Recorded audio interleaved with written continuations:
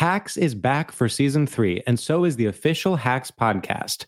In each episode, Hacks creators Lucia Aniello, Paul W. Downs, and Jen Statsky speak with cast and crew members to unpack the Emmy-winning comedy series. You'll hear Hannah Einbinder and Gene Smart speak to their on-screen dynamic, along with stories from the show's writer's room, on-set antics, and creating the world that Deborah and Ava inhabit. Watch Hacks, streaming exclusively on Max, and listen to the official Hacks podcast on Max or wherever you get your podcasts.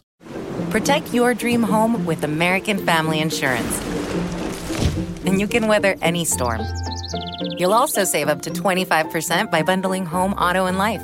American Family Insurance. Get a quote. Find an agent at amfam.com. Products not available in every state. Discounts may not apply to all coverages on an auto or home policy. Discounts do not apply to life insurance policies. Visit amfam.com to learn how discounts may apply to you. American Family Mutual Insurance Company, SI, and its operating companies, American Family Life Insurance Company, 6000 American Parkway, Madison, Wisconsin. Imagine you're a fly on the wall at a dinner between the Mafia, the CIA, and the KGB. That's where my new podcast begins. This is Neil Strauss, host of To Live and Die in LA. And I wanted to quickly tell you about an intense new series about a dangerous spy taught to seduce men for their secrets and sometimes their lives. From Tenderfoot TV, this is To Die For. To Die For is available now. Listen for free on the iHeartRadio app, Apple Podcasts, or wherever you get your podcasts. Let me tell you, I have hopes of being on SNL one time, and I feel like this just ruined my chances.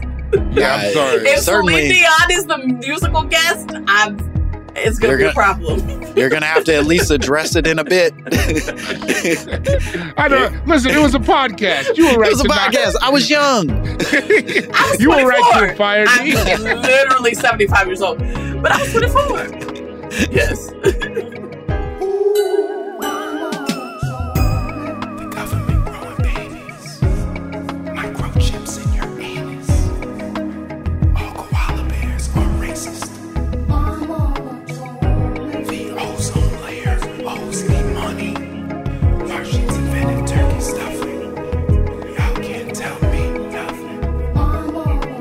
There's a meeting in my bedroom, and girl, please don't be late. There it is, Gentiles and little mamas alike. Welcome to another phenomenal episode of My Mama Told Me.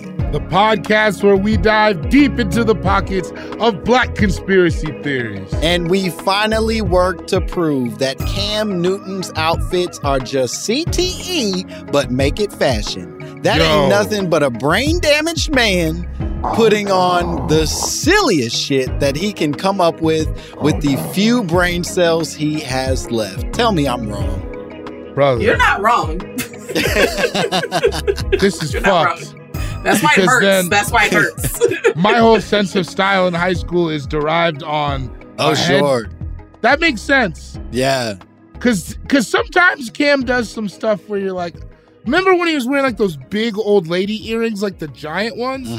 That seems like that could be because you got hit hard. That's come on, broken clock, baby. I get what you're saying. There was a point where you'd see him dressed and you'd be like, God damn, this nigga is fly. He looking good. I want to look like Cam Newton. And then the next day he puts on some shit where you're like, that would have been a huge mistake if I would have started to shape my closet based off of this very cartoonishly dressed man. Are you talking about the most recently, those little pants? I think we can like go the down the little pants. It's everything. Every time I see him, he's wearing everything it's a lot in his of closet. Shit. Yeah. And that's part of the problem. And you can already hear our guest today, and we're so excited that she's here. I think part of the problem is the number of things that he puts on along with the physical, you know what I mean? Like, it's not just that you made a bold choice with an auntie sweater. It's that you made a bold choice with an auntie sweater and a grandpa turtleneck and a fucking belt that don't really go with it. I do think it's worth noting for the listeners that Langston is currently wearing a pink hoodie with complicated drawstrings. Okay. 2 Cameron favorites. Okay. You mean the new face of Kith? Yeah, Cameron.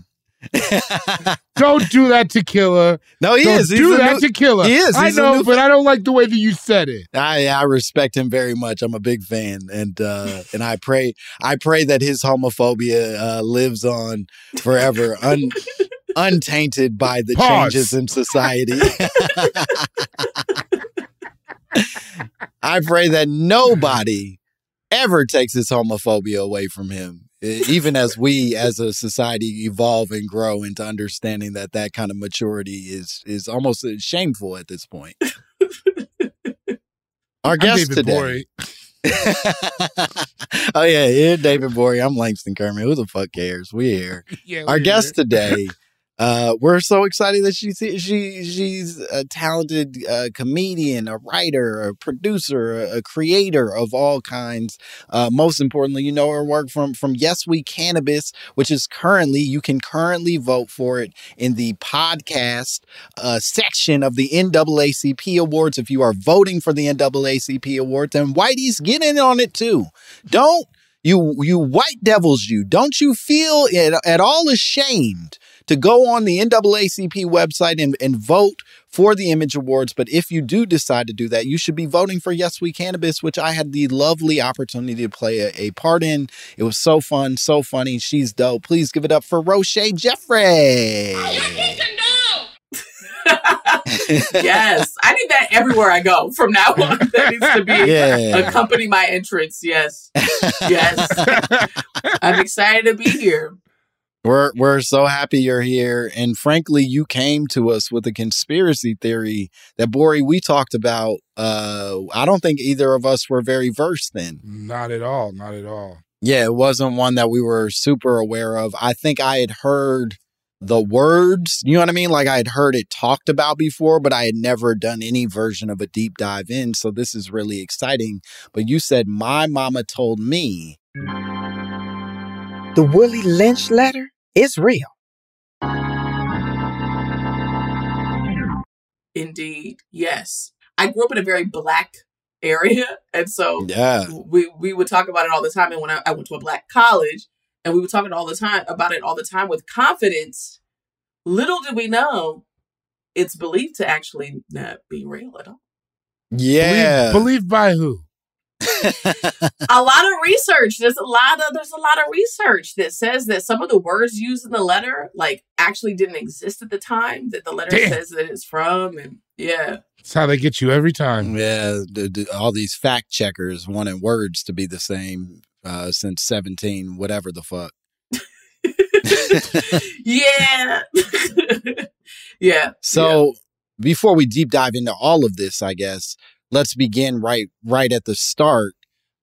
Talk us through what this Willie Lynch letter is. Let's make sure that our listeners are as versed as you are in terms of what it is, what it represents, and where it comes from for you. Yeah. So the Willie Lynch letter is a letter that Black people love to cite when we're acting up. And it says, because they say that some slave owner taught American slave owners about how to control Black people without lynching them. And that was to separate us based on skin color and age and all sorts of other stuff. And but the letter appeared for the first time to anyone's knowledge in the 1970s. And no one could really find the true origin of this letter that's from this slave owner, Willie Lynch. Yeah, so a slave owner named Willie Lynch, apparently in Virginia in 1712, he's a British slave owner in the West Indies, apparently goes in front of a colony on the bank of the James River in 1712 and gives this speech where he explains to all the other slave owners, hey, I know y'all have been having all kinds of issues with your slaves. They keep on running away and not listening to you and sucking off your wives and shit, sucking their titties. They suck your wives' titties all the time. It's terrible. Doing? I don't know. This seemed Are you okay? No, I'm not good, man. What do you want? You sound like you got horny as you were saying that. Yeah. It started as a joke and then it got he real. Just kept saying it. He's sucking their titties. Frog! You freaky frog! You're a freaky frog! You fucking freaky frog! Oh God! I thought it was frog. Let's find out. Listen, Langston is out here searching Willie Lynch and porn. Talk about what else he was doing. Listen, if y'all read a different letter than me, just say that. Just say you ain't read the same letter as me. Don't try to embarrass me. Just say, hey, our letters might have been a little different. I cannot. But in this supposed speech, he explains to all of them, hey, despite the problems that you're having, I have insight on how to make it so that your slaves never rebel, so that you get the best out of your specifically black slaves, and then explains in detail, supposedly, how to fix all the problems with the slaves. Yeah. And the funny thing is we use it now a lot. People will throw it out and be like, see, this is what Willie Lynch, that's what he wanted. This Willie Lynch figure. Right. Well, let me ask you this. Yes. When you first heard this, because you said you grew up in a place where it sounds like they were telling you, yeah, this is a real thing. Yeah. When you first heard it, were you bought in? Did you believe in the Willie Lynch letter? Old white men from the past being crazy and saying crazy shit 100%. It's not hard to believe. It's easy to believe any conspiracy theory around a white man from the past doing some crazy shit. You just summarized. That's the thesis statement for this entire program. That didn't take much. It doesn't take much.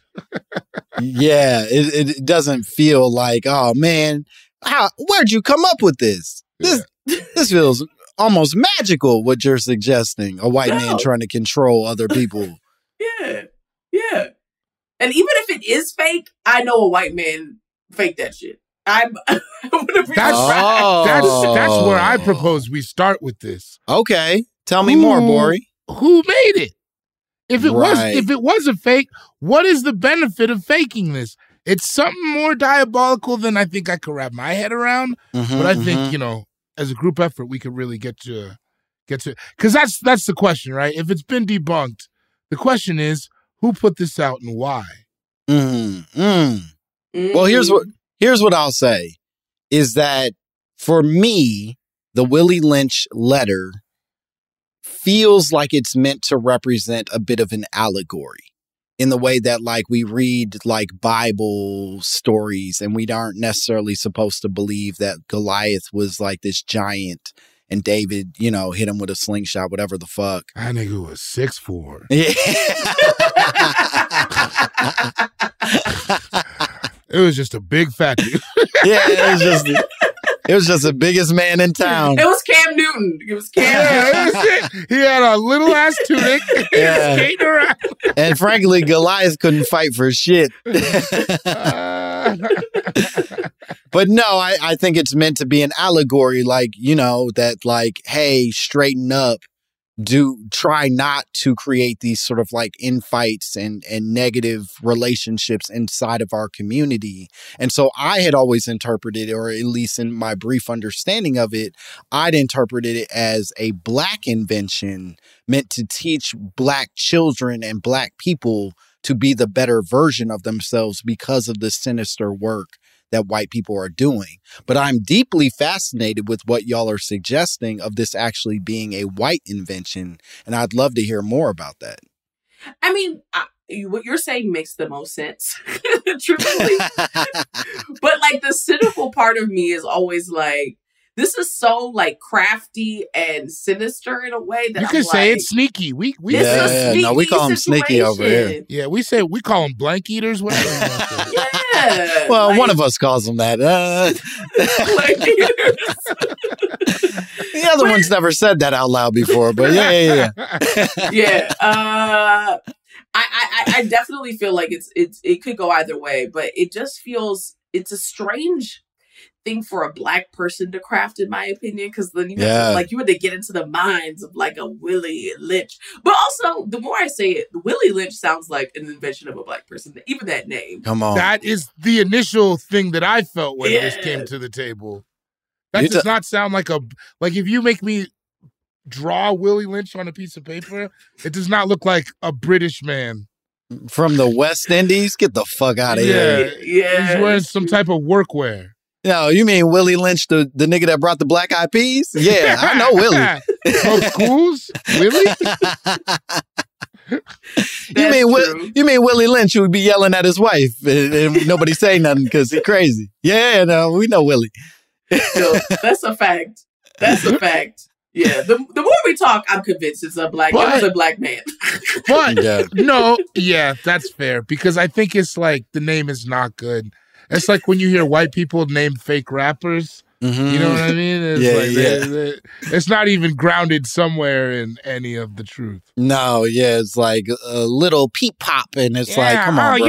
Ice banana. Yeah, you hate us so much that you won't even do basic research to like learn how to make fun of us. Yeah, that always does hurt. Where it's like, respect me enough to give me proper satire. True.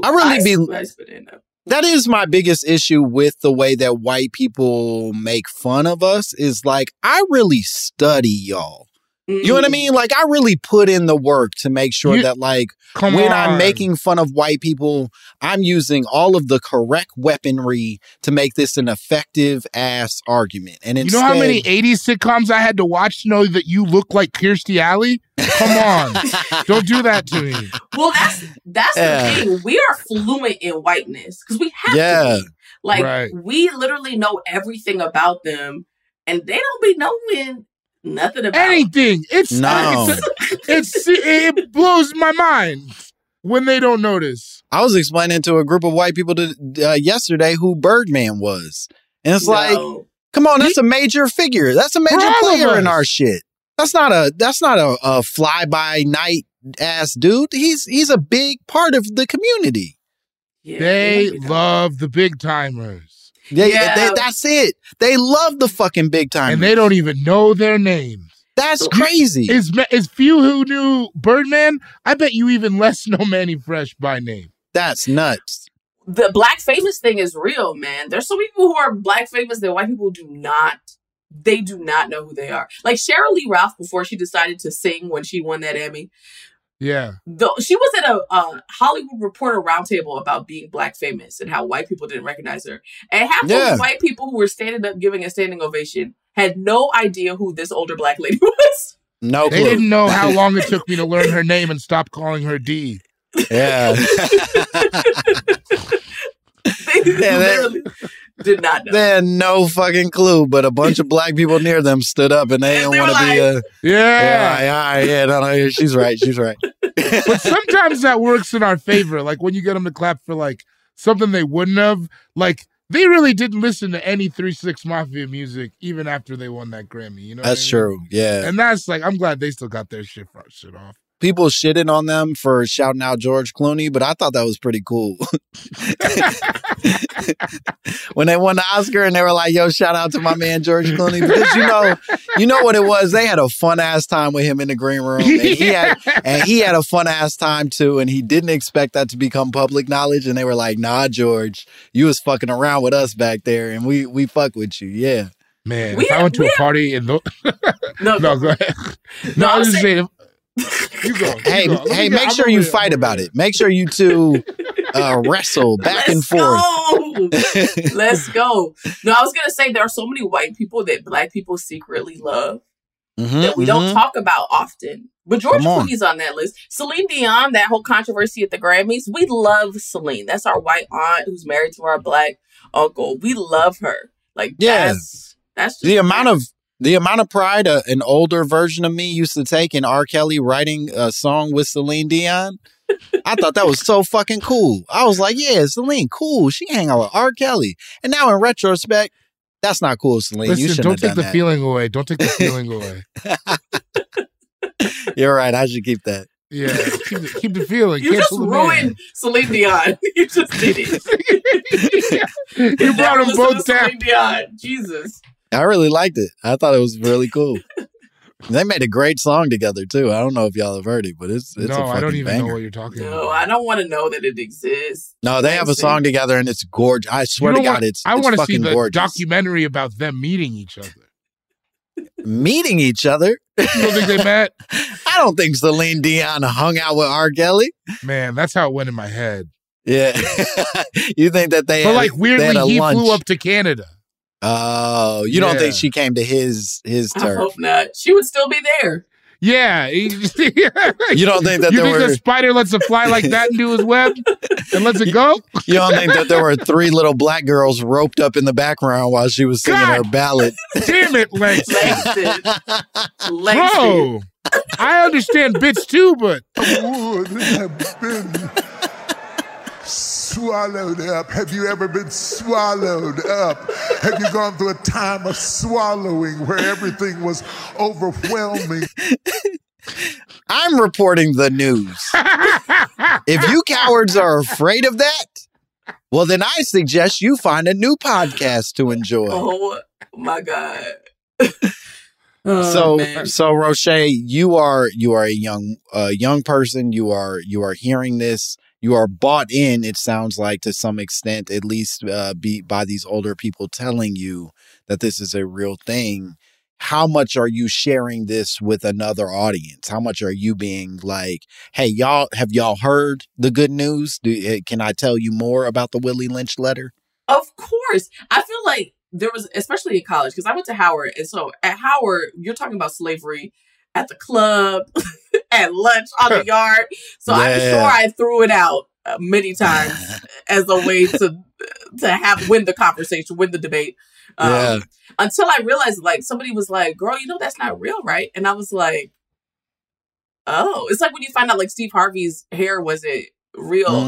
It takes away, like, your childhood, and it makes you rethink everything.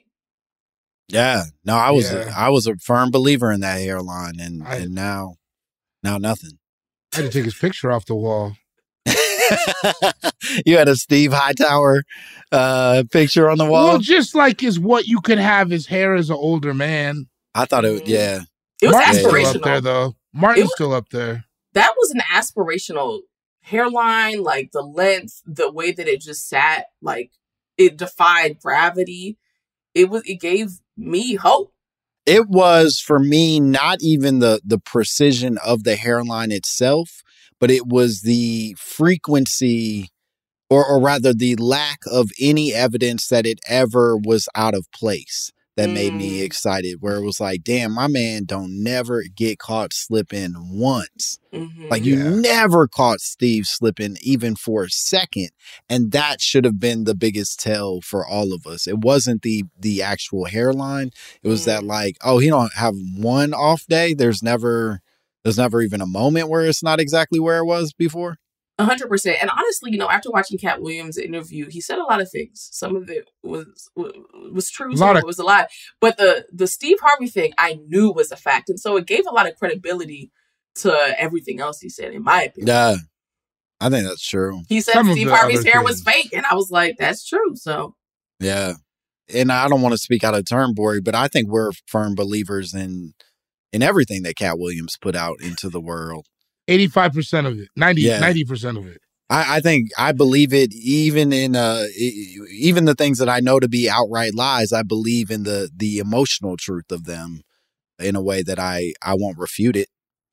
100%. What am I going to do? Argue with him? No, he's right. Yeah. That man was right. He's right, and he's fast. He read 3,000 books at 8 years old in his heart, and that's what matters. Prove him wrong. Is what I say. Prove my man wrong. Exactly. So, Rochée, you believe it, you are spreading this to others, and then somebody comes into your world and sort of pops this bubble and says it isn't real. How much of that have you then carried forth? Are you now a person sort of like when the Willie Lynch letter still gets brought up? Because I imagine people in your life are still occasionally being like, that's like the Willie Lynch letter, or, they talked about that in the Willie Lynch letter. How much of that are you going, actually, y'all, wake up, that shit ain't real? Or are you letting people continue to live under this sort of allegorical umbrella? The last one. I don't believe in correcting Black people. I don't want to do it. I don't want to debate it. I don't want to have to prove it. I just keep believing this. This is my service to people, is doing this episode. Yeah, it does. I think that was beautifully put. There's no reason to correct Black people on some shit that, like, they feel that passionately about. You just got to kind of let that be And to the Cat Williams point, an emotional truth, even if it isn't a literal one. 100%. And there's all this, like, there's an article about it. Like, they were like, yeah, it's probably not true, but I mean, there's a point there, right? And so, like, a lot of this stuff is valid. So why argue with your cousin about it? Like, keep the peace. Keep the peace. Bori, before we go to break, where do you fall in this? Are you a secret believer in the Willie Lynch letter? Do you believe it to have been written by a white person? What are you feeling right this second? I believe if maybe the specificity of Willie Lynch is not real, I believe in the possibility of something like this, like the idea of someone giving maybe more sinister slave tactics to help owners with difficult slave. That to me, like, the specificity is maybe like, but that type of thing seems very realistic to me. That, you know what I mean? So maybe it wasn't this one specific day, but yeah, I could see white people trading nasty tactics to subjugate people. Okay. That this is more about like a sharing of information in that way, right? Because that's the idea of this, right? Is that he did that one time, and then they were all like, "Oh wow, did you hear what Willie Lynch did?" And they implemented all these ideas. Yeah, so maybe not, like I said, like not that specific, but I think that idea, yeah, I do believe in that. I like that. He did like a TED Talk to them, right? Like, and they were like, "This is the thing. We got to go spread the word." And maybe if it wasn't one TED Talk, though, it was like some nasty, nasty man found out ways. You know what I mean? Nasty man. Nasty man. It was weird when I said it. I thought if I said it more times, it would get me out of it. Nasty, like, put some clothes on. I told you. Yeah, no, nasty. The nasty man. Just sucking, as like someone saying, sucking on those titties. Yeah, sucking on titties. Titties. Like your white titties. Yeah, I do think. I wish I didn't say it so many times. I do. 3 was a lot. I know that. I do think, to that point, one of the things that does make me start to if I were to be swayed towards this being a white conception, it does feel a little like proud that this man stood on the riverbank and he addressed the various slave owners who all gathered together, when in fact, if we're really talking about what this shit probably was, well, it was a drunk motherfucker at the bar being like, y'all got to get y'all slaves to hate each other or whatever it was. And it's not this glamorous sort of like proud moment, but more just a sloppy alcoholic who then planted a seed for a bunch of other evil motherfuckers to go do some other shit. That sounds about accurate. Yeah, that feels good. Yeah. So maybe we'll find out. We're going to take a break. We're going to come back with more Rochée Jeffrey, more My Mama Told Me, and we're going to keep talking about the possibility that the Willie Lynch letter is real. All right. Hacks is back for season 3, and so is the official Hacks podcast. In each episode, Hacks creators Lucia Aniello, Paul W. Downs, and Jen Statsky speak with cast and crew members to unpack the Emmy-winning comedy series. You'll hear Hannah Einbinder and Jean Smart speak to their on-screen dynamic, along with Hacks writer and actor Pat Regan, on how their improv experience helped them when shooting scenes and what it was like writing scripts for specific actors. You'll also hear from crew members like the costume designers on what it was like creating the world that Deborah and Ava inhabit. Hear stories from the show's writer's room, on-set antics, and more. Watch Hacks streaming exclusively on Max, and listen to the official Hacks podcast on Max or wherever you get your podcasts. If you love sports and true crime, then there's a new podcast from executive producer Dan Patrick and hosted by me, Jay Harris, that you won't want to miss. Playing Dirty: Sports Scandals. Each week, I'm squeezing the juiciest details from some of the biggest sports scandals ever. I'm talking Marcus Dixon, Olympic gymnastics, Cain Velasquez, salacious Super Bowl-level scandals. Join me on the dark side of sports by listening to Playing Dirty: Sports Scandals on the iHeartRadio app, Apple Podcasts, or wherever you get your podcasts. This is Neil Strauss, host of the Tenderfoot TV true crime podcast, To Live and Die in LA. I'm here to tell you about the new podcast I've been undercover investigating for the last year and a half. It's called To Die For. Here's a clip. All these girls were sent out into the world and they were told, try to meet important men, try to attach yourself to important men. The voice you're hearing is a Russian model agent telling me about spies sent out to seduce men with political power. The war in Ukraine is also being fought by all these girls that are all over important cities. For the first time, a military-trained seduction spy reveals how the Russian government turned sex and love into a deadly weapon. If you want to kill your target, it's easy. You just seduce him, take him somewhere, start having sex, and then he's very vulnerable, so you can kill him easily. To Die For is available now. Listen for free on the iHeartRadio app, Apple Podcasts, or wherever you get your podcasts.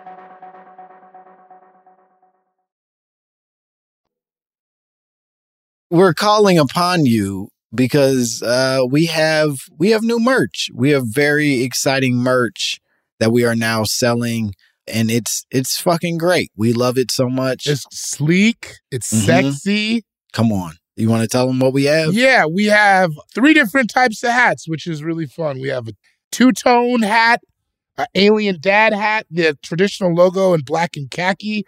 Then we have the enamel pin with the alien who has a kufi on it. It says, "My mama told me." And then we have T-shirts that say, "Proud Little Mama," which is who you are. Yeah. You can buy the merch now. Go to mymamatoldme.merchcentral.com. And we want you to have all the sweet stuff, so get it. Would you say that you're racist? Not at all. No. Yeah. Look at my dog. He's as black as can be. And so are we. We are back discussing oh my God. the Willie Lynch letter. The seamless transition, my man. I've been working on it. Can you tell? That's going to be a part of my outro, my intro too. That audio wherever I go. All right, good. I'm trying to put you in a position to win.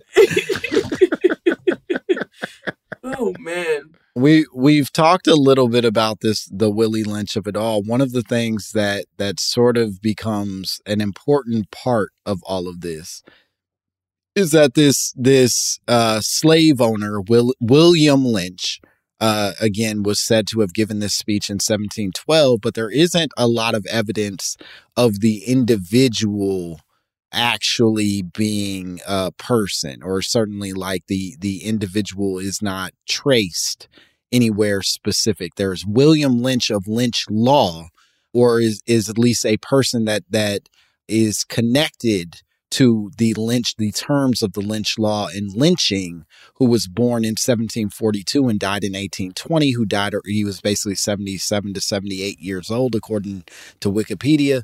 But there isn't a lot of evidence in his Wikipedia or in his breakdown of him having given this speech, as much as he is just famous for being a guy that they've connected to that. Yeah, there's a guy with the last name Lynch who was doing some shit. But yeah, that's where it ends.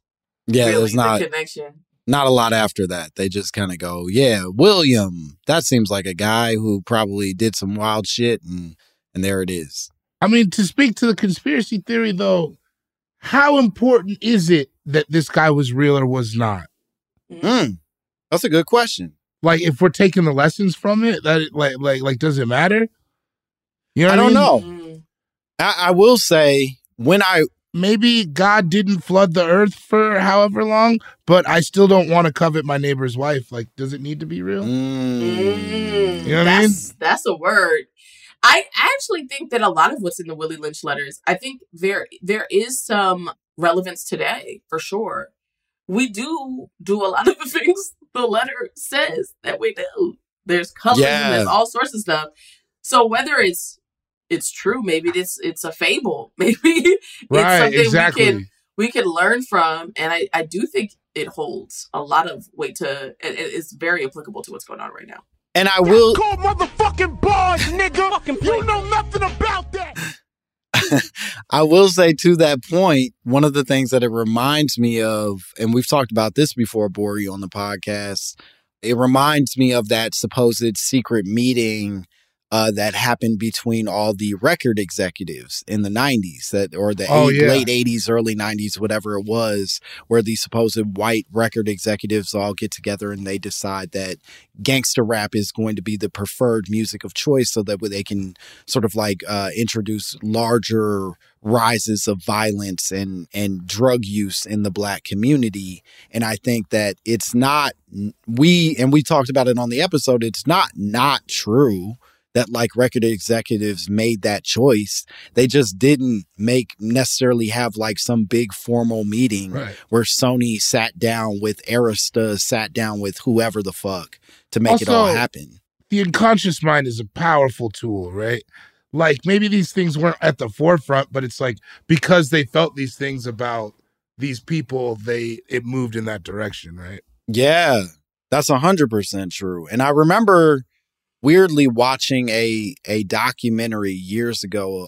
It was actually a documentary I used to teach with that was narrated by Esther Roll.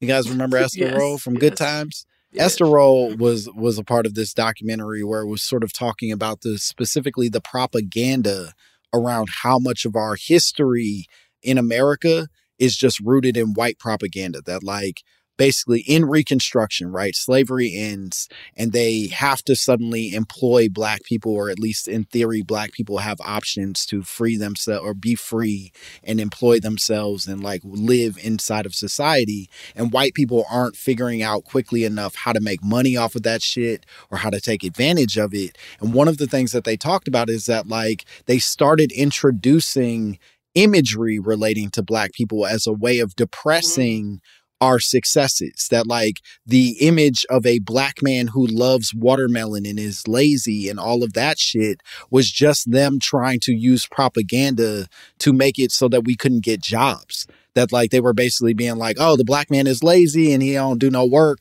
so that's why you shouldn't employ him, because he's not really, he actually really wishes he could just be a slave again, because with his free mind, he'll just be lazy and won't do nothing. And the watermelon became an image just because they wanted something that was shaped like our smiles, like big fucking watermelon smiles. So they picked that as a way of selling it. And then that becomes our relationship to watermelon for another 150 years or whatever it is. So what you're saying is white people are really great at branding and PR. Yeah. And they are. And also the thing too about like Black folks and our conspiracy theories is that a lot of them are really about helping us overcome issues or deal with stuff. I mean, we also have some stupid things floating around, but usually these kinds of like this Willie Lynch letter is an example of like Black people saying, hey, like, this is how we come together. The Tommy Hilfiger thing that was made up, like, you know, that he said that he didn't want to sell to Black people. If anything, to me, that was Black people being like, we need to invest in our own clothing brands. And, you know, I think that a lot of our conspiracy theories are actually meant to help us as opposed to harm us. I like that. That has an optimism to it that maybe that Langston does not have in his heart. No, it certainly isn't in my heart. But I didn't think about it that way. You know what I mean? Like I think when I heard the Tommy Hilfiger thing, I was just like, damn, they was real mean to Tommy, huh? but no, there is maybe an optimism to it where it's like maybe this is just reminding Black people that we don't have to invest our entire community into this brand that, even if he's not outwardly saying it, is not truly invested in the growth of the Black people. 100%. Yeah. That's beautiful. I really like it. I mean, I'm also making it up, but I mean, no. We are not going to correct you. No, that's what I would like to think. That's what I would like to think. No, let that marinate for a second. It's going. Okay. Yeah. To the point of making things up, in that same documentary, one of the things that they pointed out is that, Reconstruction happens. They try to make Black people lazy. That doesn't stick well enough because Black people continue to sort of like build and create, and Harlem Renaissance, all the cool things are sort of like happening for us in the world, despite the the massive propaganda efforts to make us look like fucking idiots. And one of the things that they intentionally do then is they go, okay, black people aren't lazy, they're violent. And they start introducing all these images of us with razor blades. So every fucking picture of black people suddenly is no longer we're lazy, big old watermelon smiley motherfuckers. We have razor blades in every picture and we'll cut you. And we're violent. We're sick with our violence. And that becomes the image that they start to circulate because now it's, we can't be near them because of the dangers that they represent. Isn't it crazy how black people are everything? Like, there's so many stereotypes about black people that at some point it's like, what? It's like the contradictory. It's like, they're stupid, they're docile, they're cunning, they're violent. They're like, the men are masculine and violent, they're feminine. There's like, it's all, the women are this, they're slutty, they're undesirable, they're this. There's like, what is it? What? Yeah. Pick a lane for us. Give us one thing to stick to. Yeah, and that would be nice. I would like it if they just picked one lane. Just give us one thing. Violent. Okay, we can work with that. It's everything. It's chaotic. Yeah. Bori, what stereotype are you choosing for us? Which one do you want to be? We get to make a choice now. There's a couple obvious front runners, right? Yeah. And none of the easy, obviously big dicks. That's just a fact. Okay. Well, then I'll go back to the drawing board. Because that's all you have. Yeah. Nasty man. A nasty man. I think we could do a lot with the sneaky one. That's how they got on. Yeah. You know what I mean? The Louisiana Purchase. Sneaky as fuck. That was sneaky. Oh, you crafty motherfuckers. You sneaky little devil. So yeah, I'll take sneaky. I think that's Sneaky's not bad. Sneaky's a pretty good one. I'm not going to name which specific groups, but we've seen. I thought you weren't going to do one. I was like, no, I'm not going to do it. But we could name a few groups who have really thrived under the sneaky stereotype. Can we? They've been called sneaky and they've been fine with it and they continue to fucking thrive. Oh, weird. Langston just hit the chat. It says Armenian? That's crazy, Langston. I didn't even know we had a chat feature on this. No, I'm just kidding. Langston didn't say anything. We'll throw everyone here. Please give us money. Yeah, please give us money. But no, I do think sneaky isn't a bad one. Rochée, if you had to pick one, what would you pick? I mean, I would say sexy. Oh. Let's go with sexy. Okay. I don't know if that's a stereotype, but I didn't know that was on. I didn't know that was on the table. I think it is. I'm just gonna say we sexy. I don't think it's not on the table. I just didn't think that was like what the slave owners were walking around sort of struggling with. They're like, God damn it, they're sexy. Maybe though. He's in that field, glistening. A lot of light. Just an obsidian masterpiece. I mean, a lot of people's 23andMe's look interesting because they got some slave master in their fucked up minds. Yeah. Thought that. So I'm just saying. Yeah, that's fair. Sexy's good. Sexy's good. Sexy's pretty good. Which one did you take, Langston? So stupid. I like that we're power ranking our favorite stereotypes. Oh my God.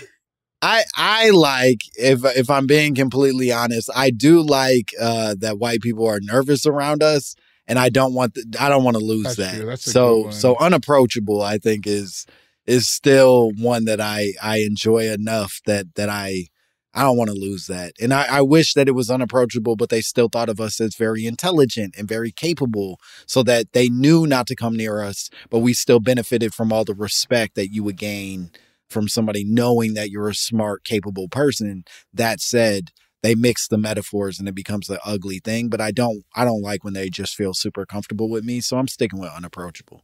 Please don't talk to me. Yeah. I think these were 3 really good picks. Yeah. So if you're out there and you're thinking about spreading stereotypes about black people, we're sexy. Hey, we're sexy. We're unapproachable. And goddamn it, we're sneaky in a motherfucker. So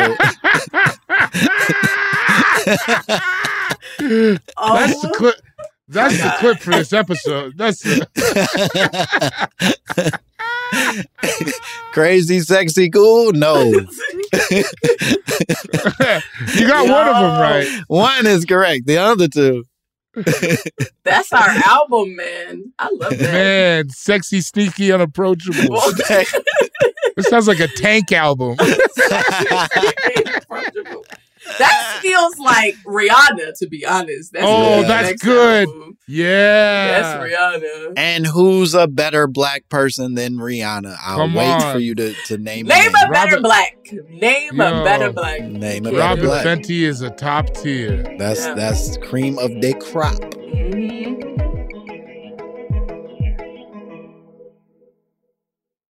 Hacks is back for season 3, and so is the official Hacks podcast. In each episode, Hacks creators Lucia Agnello, Paul W. Downs, and Jen Statsky speak with cast and crew members to unpack the Emmy-winning comedy series. You'll hear Hannah Einbinder and Jean Smart speak to their on-screen dynamic, along with Hacks writer and actor Pat Regan, on how their improv experience helped them when shooting scenes and what it was like writing scripts for specific actors. You'll also hear from crew members like the costume designers on what it was like creating the world that Deborah and Ava inhabit. Hear stories from the show's writer's room, on-set antics, and more. Watch Hacks streaming exclusively on Max, and listen to the official Hacks podcast on Max or wherever you get your podcasts. If you love sports and true crime, then there's a new podcast from executive producer Dan Patrick and hosted by me, Jay Harris, that you won't want to miss. Playing Dirty: Sports Scandals. Each week, I'm squeezing the juiciest details from some of the biggest sports scandals ever. I'm talking Marcus Dixon, Olympic gymnastics, Cain Velasquez, salacious Super Bowl-level scandals.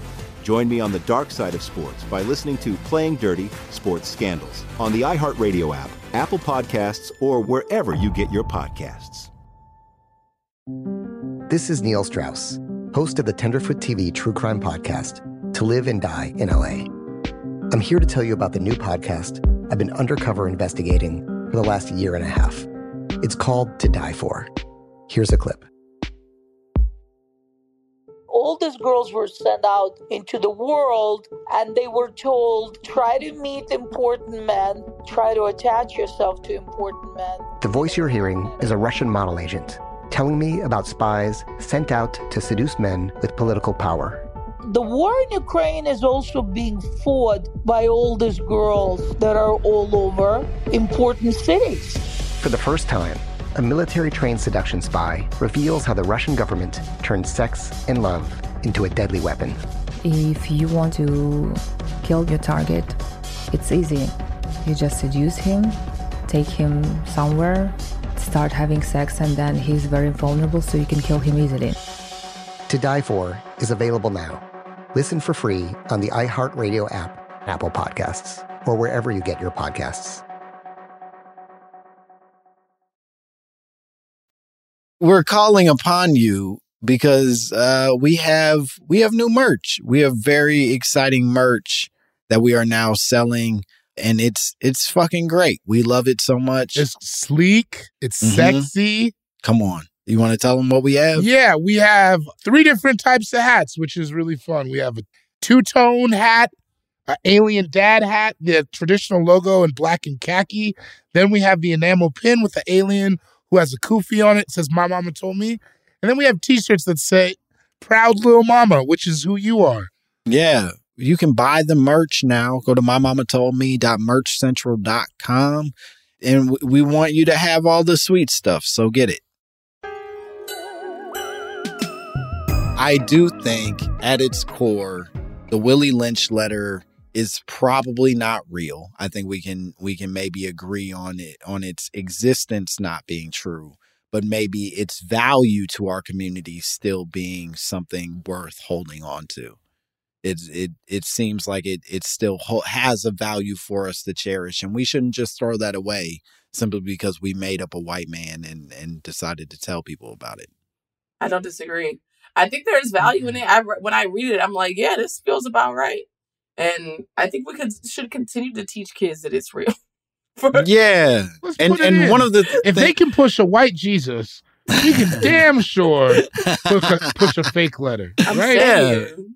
If there's a white Jesus, there's also a white devil, and y'all have to make peace with that. You have to make peace with the fact that this is he represents the white devil for us, and we need him.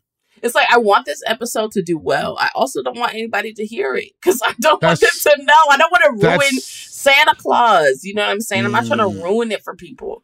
That's how I feel every week for a multitude of years. And I do leave cookies out for Willie Lynch once a year.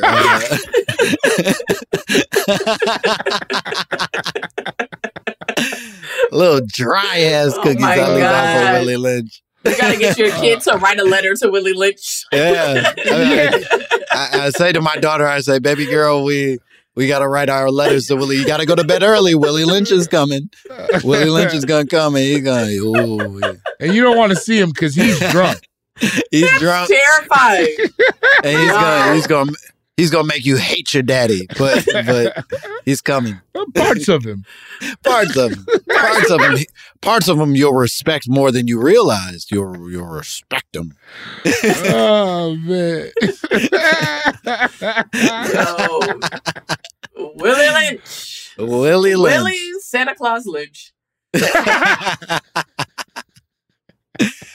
I think we did it. That feels like a good. That was because this was an important episode. This was an important episode. We're really, Rochée, we're honored you joined us. Could you tell the people where they can find you and what cool shit you have going on? Yeah, find me Rochée, Rochee, Jeffrey on Instagram. And yeah, the NAACP Image Awards vote for what's the goddamn name? Yes, We Canvas. And support us. I'm blacking out. You made it. It's really bad that what just happened. Yeah, and I'm performing stand up everywhere, and it's been such a joy to join you guys today. We're glad you were here, Bori. You want to tell the people where they can find you? No. All right. February 29th, watch Royal Crackers on Adult Swim, and then the next day on HBO Max. You got to watch it. I need money. It's very funny. Let's not shortchange it also, one it's bit. a very funny show. I'm on every episode. You're very funny in it. I enjoy your character maybe the most of all the characters in it, and I don't just say that as your partner in this shit. Wow, that's really sweet. Like that was a really beautiful moment. Yeah, it was really nice. I'm sorry I said that stuff about your hoodie. Yeah, no, you really fucked me back there, but I was lashing out, man. It's been a weird day. I'll tell the audience. I got my shit pushed back today. Yeah, and everything's been off. Yeah, no, your hairline is it's not what it was previously. It's safe to say. Do you want to show him? I'll show him. My confidence is. We've had some hair issues on this podcast. That's fair. So I feel like it's just it's not so bad, but no, it's not. Yeah, it's not as bad as you feel about it. It isn't that bad. But you compare that to how I usually feel leaving the barbershop, and I'll be honest, my confidence is at an all-time low. I'll say this. And that's the hoodie thing. It's just you were doing something daring with fashion, and I was being old-fashioned, and that's not cool, man. You are a man who, for as long as we've been doing this, I think has really believed in that young man who's been cutting your hair. You've stood behind him. I still stood do. Beside him. Players fuck up, but yeah. No, you really stood. You really had his back, and he hurt you in a way that I think you got to confront him a little bit. Yeah. You got to say like, "Hey, bro, not for nothing. Last week wasn't your best work, and we got to get back on." What if you track. did this before I got to Miami? Come on, because I go in before trips. Like, yeah, I'm home this week, but what if this was before a Miami weekend? We gotta treat every You're day sending like me to New it's York game looking day. like this. Every day is game day. Everybody thinks I'm a hillbilly. I live in the mountains. You can't. Come on, bro. And he's like 26. You're too young for this. No. Maybe quit telling me how your dad put you on living single and more focus on my hairline not getting pushed back. Okay, I'm going to say right now, I'm concerned about when you go back the next time. If he listens to this, he might deliberately fuck up your hairline again. He listens to this in the way that a barber consumes your content. Yeah, He's my not barber any deeper than 5 minutes, I promise. My barber listened, quote unquote, listened to some episodes, but I don't think that nigga's making it to the end. I don't know. That's I don't think he's making it to the credits. You know what I mean? Like we're good. And I'm going back, so you know whose fault is that? Right. No, you guys don't know him like I do, though. He loves me. This is just a one-time thing. He would never hit me again. No, sometimes love hurts. That's a dark end. The point is, watch that television show, please. As always, you can like and subscribe. Subscribe to the things. As always, you can follow me at Langston Kerman on all social media platforms. If you are in the Chicago area, I believe there are still just a few tickets left for my special taping February 19th at the Green Mill. You can buy those tickets. I would love for y'all to be there. Go to mymamatoldme.merchcentral.com. There are hats, there are pins, there are all sorts of cool things that you should check out. Shirts. I think I covered all the stuff that you can buy. Hats, pins, shirts. That's pretty much it. And they're all great, and we would love for you to be wearing the merch. And very exciting, we are planning some more live dates in the near future. We are not going to announce them just yet, but there's going to be a little more live shit for y'all to be able to check out that we'll tell you about in the near future. Let's just say keep my birthday open. Keep Bori's birthday open. It's Cinco de Mayo. Cinco, Spanish. The boy is Spanish. Deeply Dominican. Yeah. Poppy, please. And that's the whole shebang. Bye, bitch. The government growing babies. Microchips in your anus. All koala bears are racist. The ozone layer owes me money. Martians invented turkey stuffing. Y'all can't tell me nothing.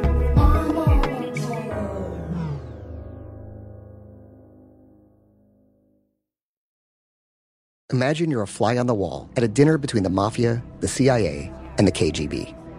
That's where my new podcast begins. This is Neil Strauss, host of To Live and Die in LA. And I wanted to quickly tell you about an intense new series about a dangerous spy taught to seduce men for their secrets and sometimes their lives. From Tenderfoot TV, this is To Die For. To Die For is available now. Listen for free on the iHeartRadio app, Apple Podcasts, or wherever you get your podcasts. Hello, acclaimed comics writer and notorious Scott Summers hater, Rosie Knight. Well, hello, Emmy-winning podcaster and totally unbiased Targaryen royal supporter, Jason Concepcion. Somehow the X-Ray Vision podcast has returned. And like always, we'll be here every week. You'll hear from TV writers, actors, comics creators, pop culture critics. Nothing is off the table. Listen to X-Ray Vision on the iHeartRadio app, Apple Podcasts, or wherever you get your podcasts. I'm Diosa. And I'm Mala. We are the creators of Locatora Radio, a radiophonic novela, which is a fancy way of saying a podcast.